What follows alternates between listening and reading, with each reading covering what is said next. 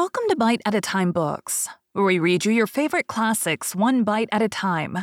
My name is Brie Carlisle, and I love to read, and wanted to share my passion with listeners like you.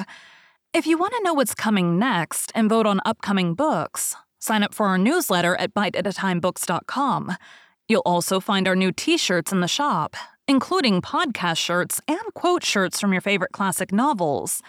Be sure to follow my show on your favorite podcast platform so you get all the new episodes.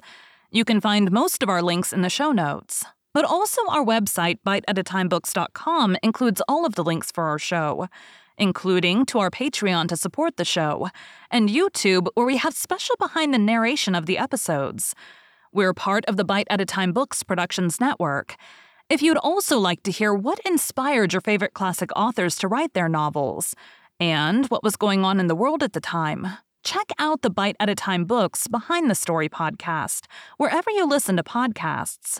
Please note, while we try to keep the text as close to the original as possible, some words have been changed to honor the marginalized communities who've identified the words as harmful, and to stay in alignment with Bite at a Time Books' brand values. Today we'll be continuing Little Women by Louisa May Alcott. 2. A Merry Christmas. Jo was the first awake in the gray dawn of Christmas morning. No stockings hung at the fireplace, and for a moment she felt as much disappointed as she did long ago, when her little sock fell down because it was so crammed with goodies. Then she remembered her mother's promise, and slipping her hand under her pillow, drew out a little crimson-covered book. She knew it very well, for it was that beautiful old story of the best life ever lived, and Jo felt that it was a true guidebook for any pilgrim going the long journey. She woke Meg with a Merry Christmas, and bade her see what was under her pillow. A green-covered book appeared with the same picture inside, and a few words written by their mother which made their one present very precious in their eyes. Presently Beth and Amy woke, to rummage and find their little books also, one dove-colored, the other blue, and all sat looking at and talking about them while the east grew rosy with the coming day.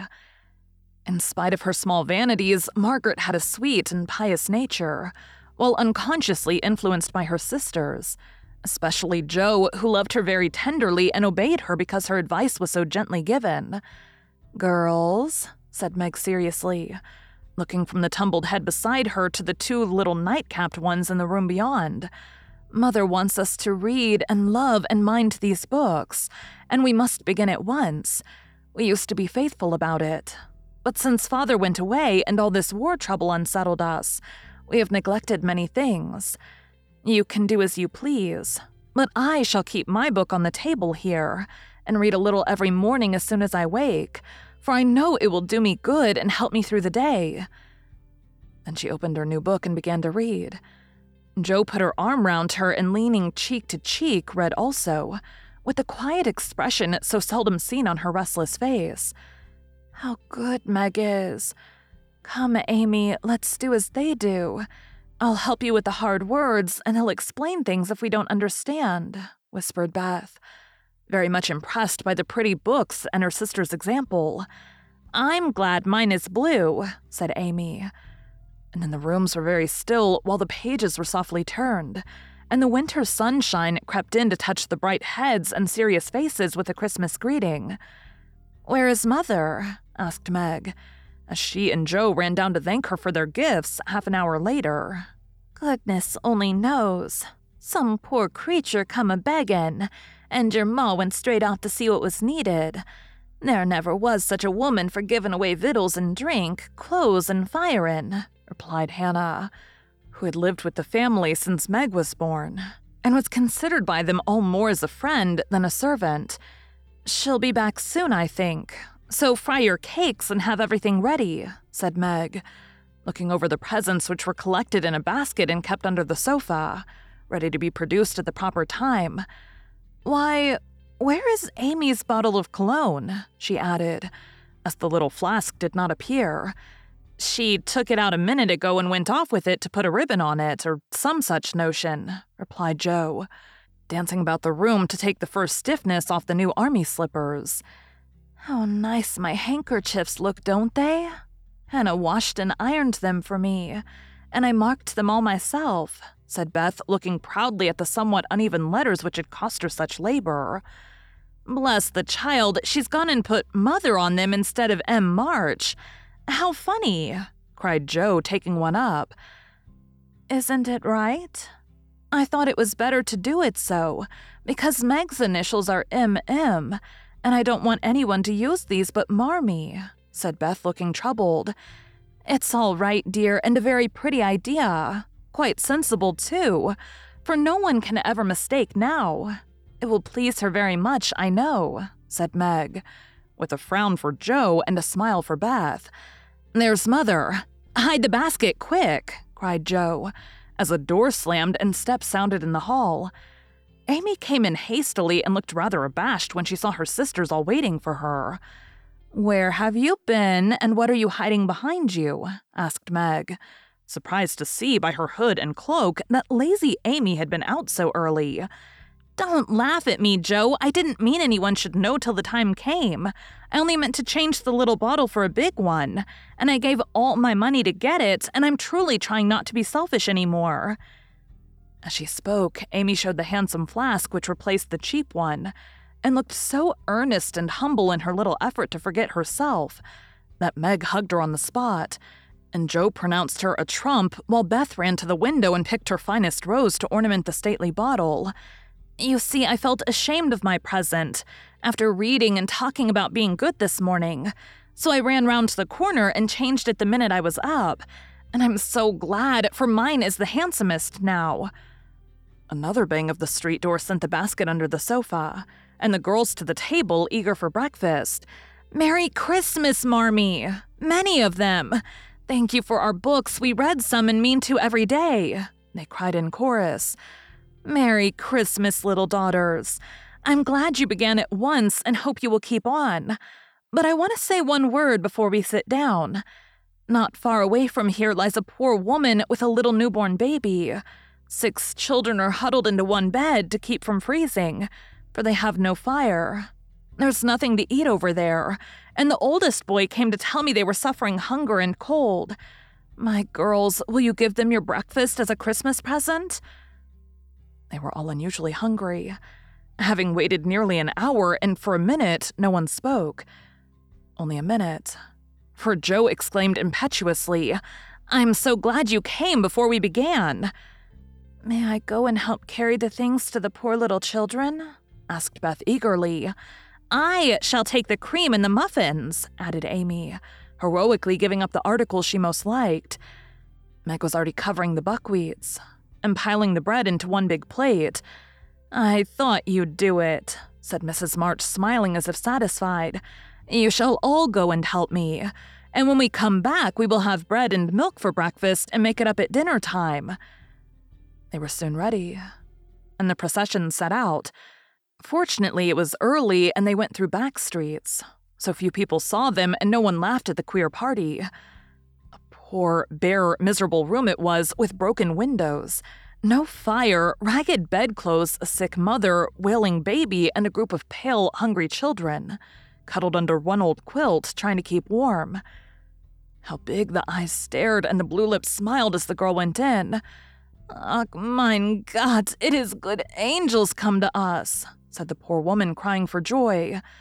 "Funny angels in hoods and mittens," said Joe, and set them laughing. In a few minutes, it really did seem as if kind spirits had been at work there. Hannah, who had carried wood, made a fire and stopped up the broken panes with old hats and her own cloak. Mrs. March gave the mother tea and gruel and comforted her with promises of help, while she dressed the little baby as tenderly as if it had been her own. The girls, meantime, spread the table, set the children round the fire, and fed them like so many hungry birds, laughing, talking, and trying to understand the funny broken English. "Das ist good, die Engelkinder," cried the poor things as they ate and warmed their purple hands at the comfortable blaze. The girls had never been called angel children before, and thought it very agreeable, especially Joe, who had been considered a Sancho ever since she was born. That was a very happy breakfast, though they didn't get any of it. And when they went away, leaving comfort behind, I think there were not in all the city 4 merrier people than the hungry little girls who gave away their breakfasts and contented themselves with bread and milk on Christmas morning. That's loving our neighbor better than ourselves, and I like it, said Meg, as they set out their presents, while their mother was upstairs collecting clothes for the poor Hummels. Not a very splendid show, but there was a great deal of love done up in the few little bundles. And a tall vase of red roses, white chrysanthemums, and trailing vines which stood in the middle gave quite an elegant air to the table. "She's coming. Strike up, Beth. Open the door, Amy. 3 cheers for Marmee," cried Joe, prancing about while Meg went to conduct Mother to the seat of honor. Beth played her gayest march. Amy threw open the door, and Meg enacted escort with great dignity. Mrs. March was both surprised and touched, and smiled with her eyes full as she examined her presents and read the little notes which accompanied them. The slippers went on at once, a new handkerchief was slipped into her pocket, well scented with Amy's cologne. The rose was fastened in her bosom, and the nice gloves were pronounced a perfect fit. There was a good deal of laughing and kissing and explaining in the simple, loving fashion, which makes these home festivals so pleasant at the time, so sweet to remember long afterward. And then all fell to work. The morning charities and ceremonies took so much time that the rest of the day was devoted to preparations for the evening festivities. Being still too young to go often to the theater and not rich enough to afford any great outlay for private performances, the girls put their wits to work. And necessity being the mother of invention, made whatever they needed. Very clever were some of their productions. Pasteboard guitars, antique lamps made of old-fashioned butterboards covered with silver paper, gorgeous robes of old cotton, glittering with tin spangles from a pickle factory, and armor covered with the same useful diamond-shaped bits, left in sheets when the lids of tin preserve pots were cut out. The furniture was used to being turned topsy-turvy, and the big chamber was the scene of many innocent revels. No gentlemen were admitted, so Joe played male parts to her heart's content and took immense satisfaction in a pair of russet leather boots given her by a friend, who knew a lady who knew an actor. These boots in old foil, and a slashed doublet once used by an artist for some picture, were Joe's chief treasures, and appeared on all occasions. The smallness of the company made it necessary for the 2 principal actors to take several parts apiece, and they certainly deserved some credit for the hard work they did in learning 3 or 4 different parts, whisking in and out of various costumes and managing the stage besides. It was an excellent drill for their memories, a harmless amusement, and employed many hours which otherwise would have been idle, lonely, or spent in less profitable society. On Christmas night, a dozen girls piled onto the bed, which was the dress circle, and sat before the blue and yellow chintz curtains in a most flattering state of expectancy. There was a good deal of rustling and whispering behind the curtain, a trifle of lamp smoke, and an occasional giggle from Amy, who was apt to get hysterical in the excitement of the moment. Presently, a bell sounded. The curtains flew apart, and the operatic tragedy began. A gloomy wood, according to one playbill, was represented by a few shrubs in pots, green baize on the floor, and a cave in the distance. This cave was made with a clothes horse for a roof, bureaus for walls, and in it was a small furnace in full blast, with a black pot on it, and an old witch bending over it. The stage was dark, and the glow of the furnace had a fine effect, especially as real steam issued from the kettle when the witch took off the cover. A moment was allowed for the first thrill to subside. Then Hugo, the villain, stalked in with a clanking sword at his side, a slouched hat, black beard, mysterious cloak, and the boots. After pacing to and fro in much agitation, he struck his forehead and burst out in a wild strain, singing of his hatred to Rodrigo, his love for Zara, and his pleasing resolution to kill the one and win the other. The gruff tones of Hugo's voice, with an occasional shout when his feelings overcame him, were very impressive, and the audience applauded the moment he paused for breath. Bowing with the air of one accustomed to public praise, he stole to the cavern and ordered Hagar to come forth with a commanding, "What ho, minion, I need thee." Out came Meg with gray horsehair hanging about her face, a red and black robe, a staff, and cabalistic signs upon her cloak. Hugo demanded a potion to make Zara adore him, and one to destroy Rodrigo. Hagar, in a fine dramatic melody, promised both, and proceeded to call upon the spirit who would bring the love philtre.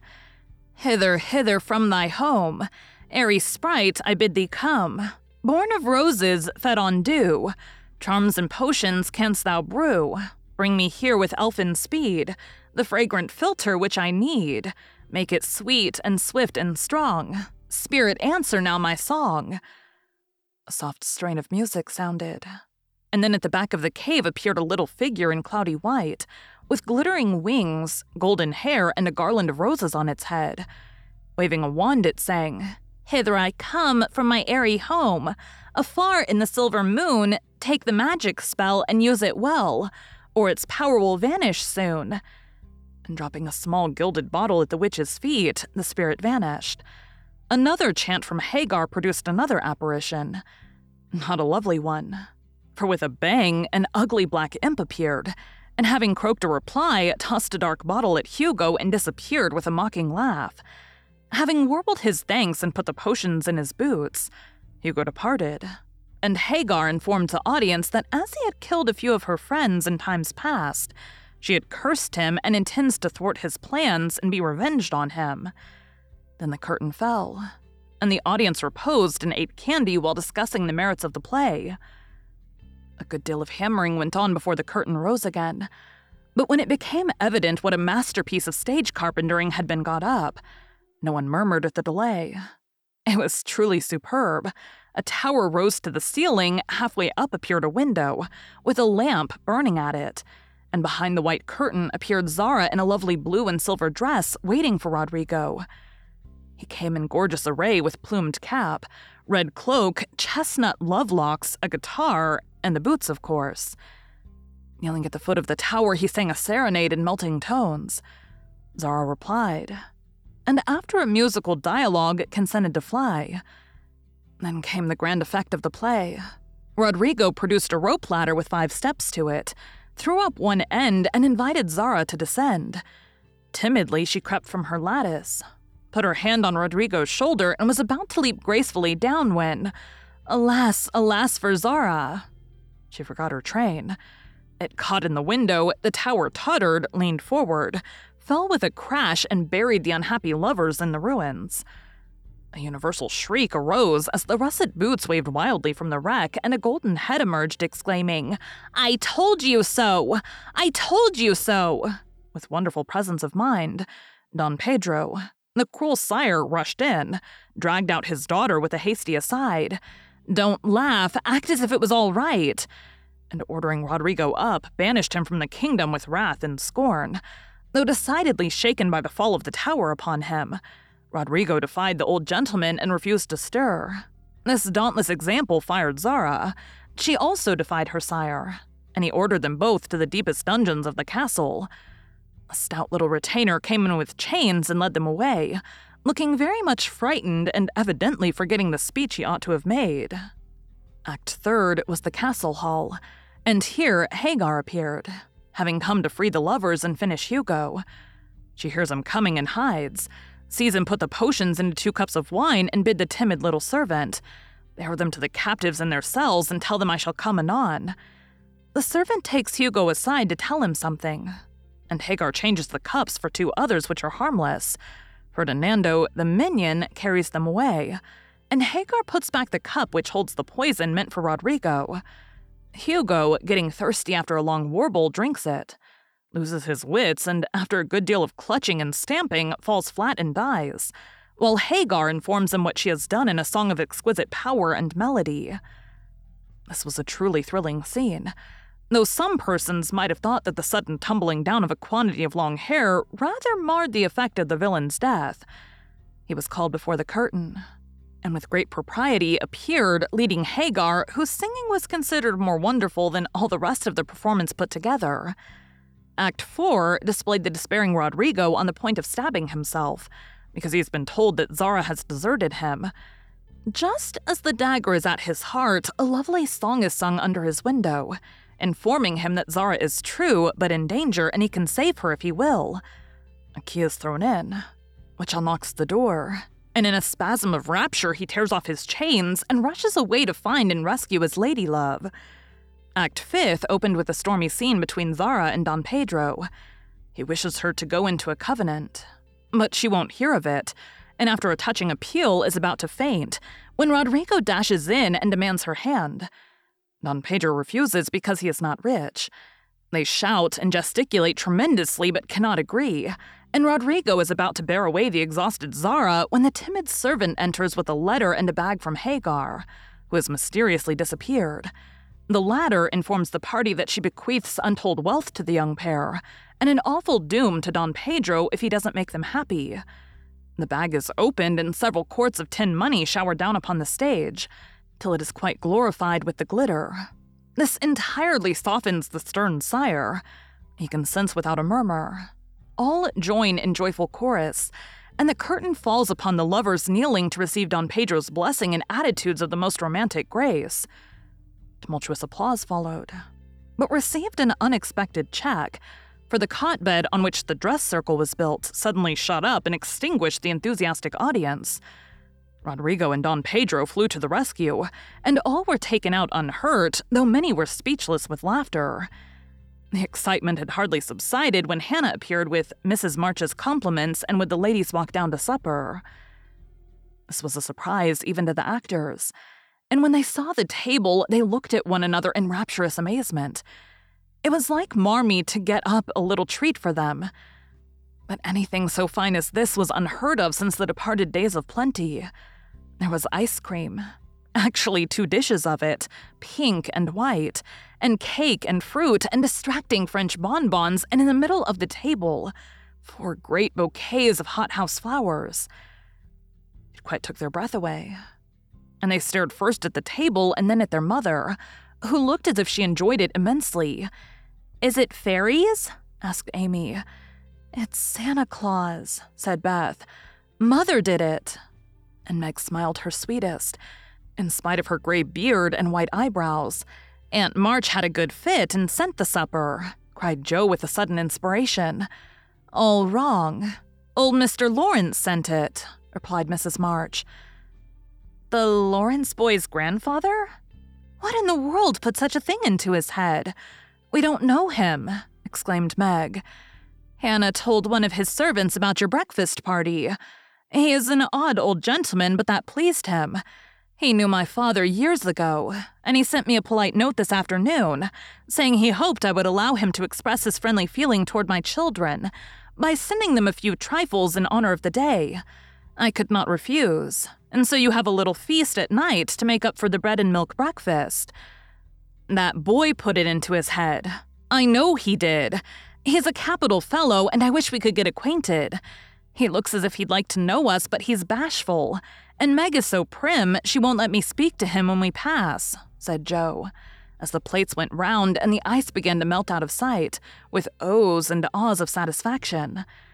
"You mean the people who live in the big house next door, don't you?" asked one of the girls. "My mother knows old Mr. Lawrence, but says he's very proud and doesn't like to mix with his neighbors. He keeps his grandson shut up when he isn't riding or walking with his tutor and makes him study very hard. We invited him to our party, but he didn't come.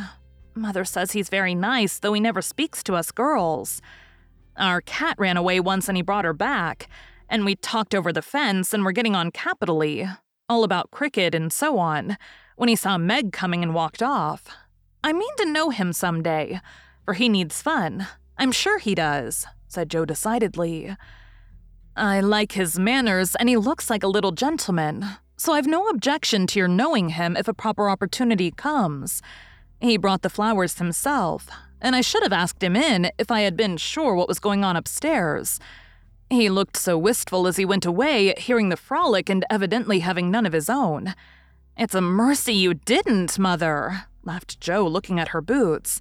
"But we'll have another play sometime that he can see. Perhaps he'll help act. Wouldn't that be jolly? I never had such a fine bouquet before. How pretty it is." And Meg examined her flowers with great interest. "They are lovely. "But Beth's roses are sweeter to me," said Mrs. March, smelling the half-dead posy in her belt. Beth nestled up to her and whispered softly, "I wish I could send my bunch to Father. I'm afraid he isn't having such a Merry Christmas as we are." Thank you for joining Bite at a Time Books today, while we read a bite of one of your favorite classics. Again, my name is Brie Carlisle, and I hope you come back tomorrow for the next bite of Little Women. Don't forget to sign up for our newsletter at biteatatimebooks.com and check out the shop. You can check out the show notes or our website, biteatatimebooks.com, for the rest of the links for our show. We'd love to hear from you on social media as well.